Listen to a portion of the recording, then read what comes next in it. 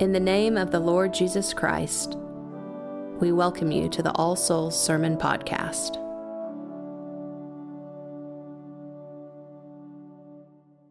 In the name of the Father, and of the Son, and of the Holy Ghost.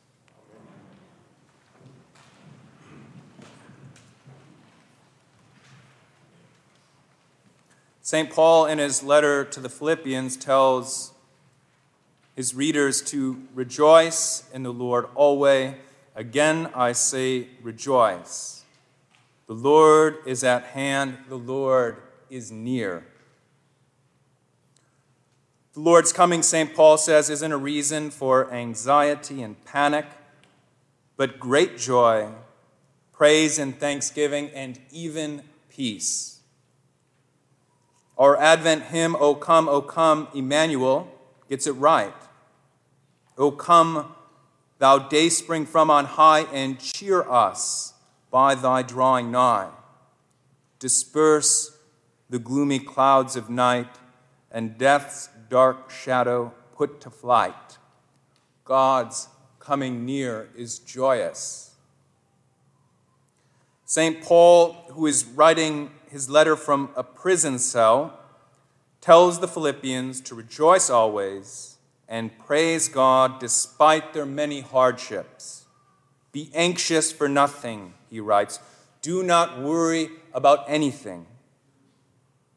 Just as joyous praise freely flows from St. Paul's dark prison cell, so the Philippians are to praise God regardless of their circumstances. St. Paul promises that the peace of God, which passes all understanding, will guard them, and God's peace, will be with them. Joy is the fruit of their God-given peace. St. Paul is writing in a world well acquainted with the pursuit of inner peace and the desire for equanimity in the face of hardship and struggle. He is answering a question that occupied many great minds in the ancient world. How do we remain unshaken and resilient in the face of life's many hardships? This, of course, is a perennial question. How do we cope with tragedy when our loved ones die, when we lose our livelihood, or we live in serious physical pain, when our relationships fall apart? What keeps us moored during these difficult times? How do we keep our peace? What is the source of true inner peace?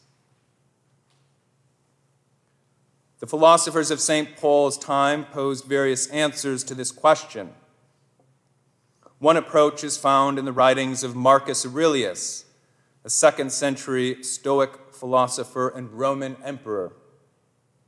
He writes that peace is achieved by self-mastery, that is, governing your mind's attachments so that you don't become unsettled by life's ups and downs.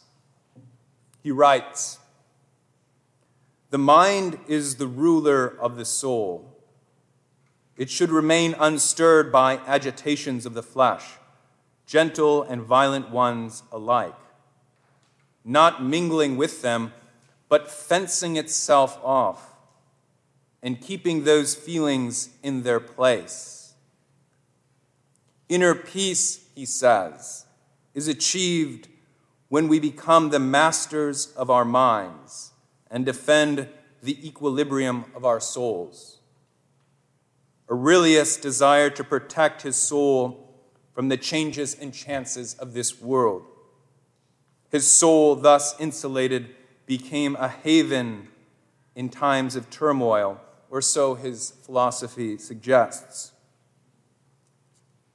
The search for peace seems to be born anew in every generation. All you have to do is visit your local bookstore or do a quick search of Amazon to find that our culture is awash with books and programs promising inner peace. The pursuit of peace is a full-blown industry. We are flooded with advice on how to attain peace and mindfulness. Often this advice takes the form of a series of steps or strategies to find balance and inner harmony. Much of the advice sounds harmless, like spending time with nature, meditating, having a good diet and exercising, doing a social media detox and decluttering. But these messages send the thirsty to empty wells. Our culture is desperately searching for inner peace, but its pursuit is misguided. Inner peace cannot be achieved through individual effort. I want to be clear. No set of practices, no program of self-renunciation, no diet, exercise program, or self-help book can bring you peace, because peace is a gift from God. The peace of Christ does not come from willing ourselves to feel peaceful or happy or mindful. It does not come from doing all the right things or having all the right stuff.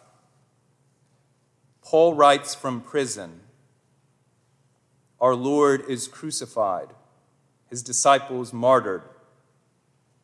If Christ gives us peace, he certainly doesn't mean peace in the absence of suffering, but in the midst of it. His peace is a gift pure and simple. It cannot be willed or programmed into being.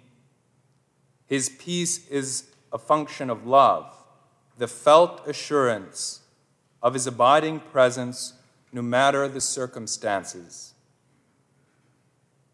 Father Jacques Philippe writes of peace. He says, "The Lord can leave us wanting relative to certain things, but he never leaves us deprived of what is essential, his presence, his peace, and all that is necessary for the complete fulfillment of our lives according to his plans for us." Father Philippe says that the very first duty of the Christian is not to solve the world's problems or strive for perfection, but to remain in Christ's peace and spread the gift of his peace to a suffering world. The true foundation of our peace is our faith, our certainty in the victory of Christ.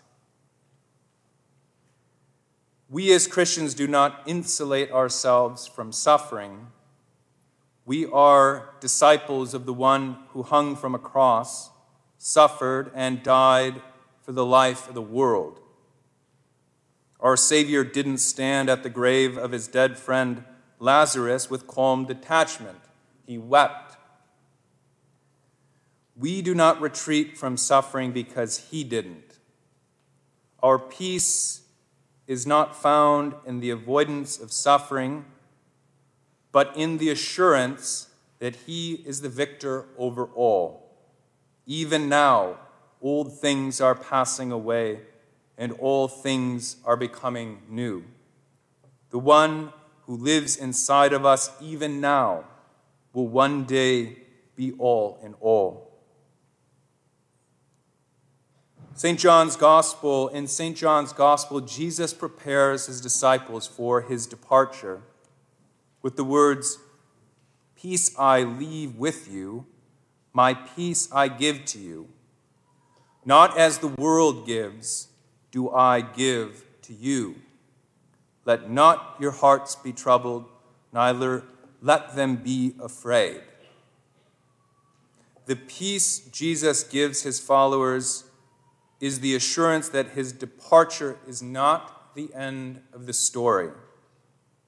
The time is coming when all will be made right, when the wolf shall dwell with the lamb, and the leopard shall lie down with the kid, and the calf and the lion and the fatling together, and a little child shall lead them.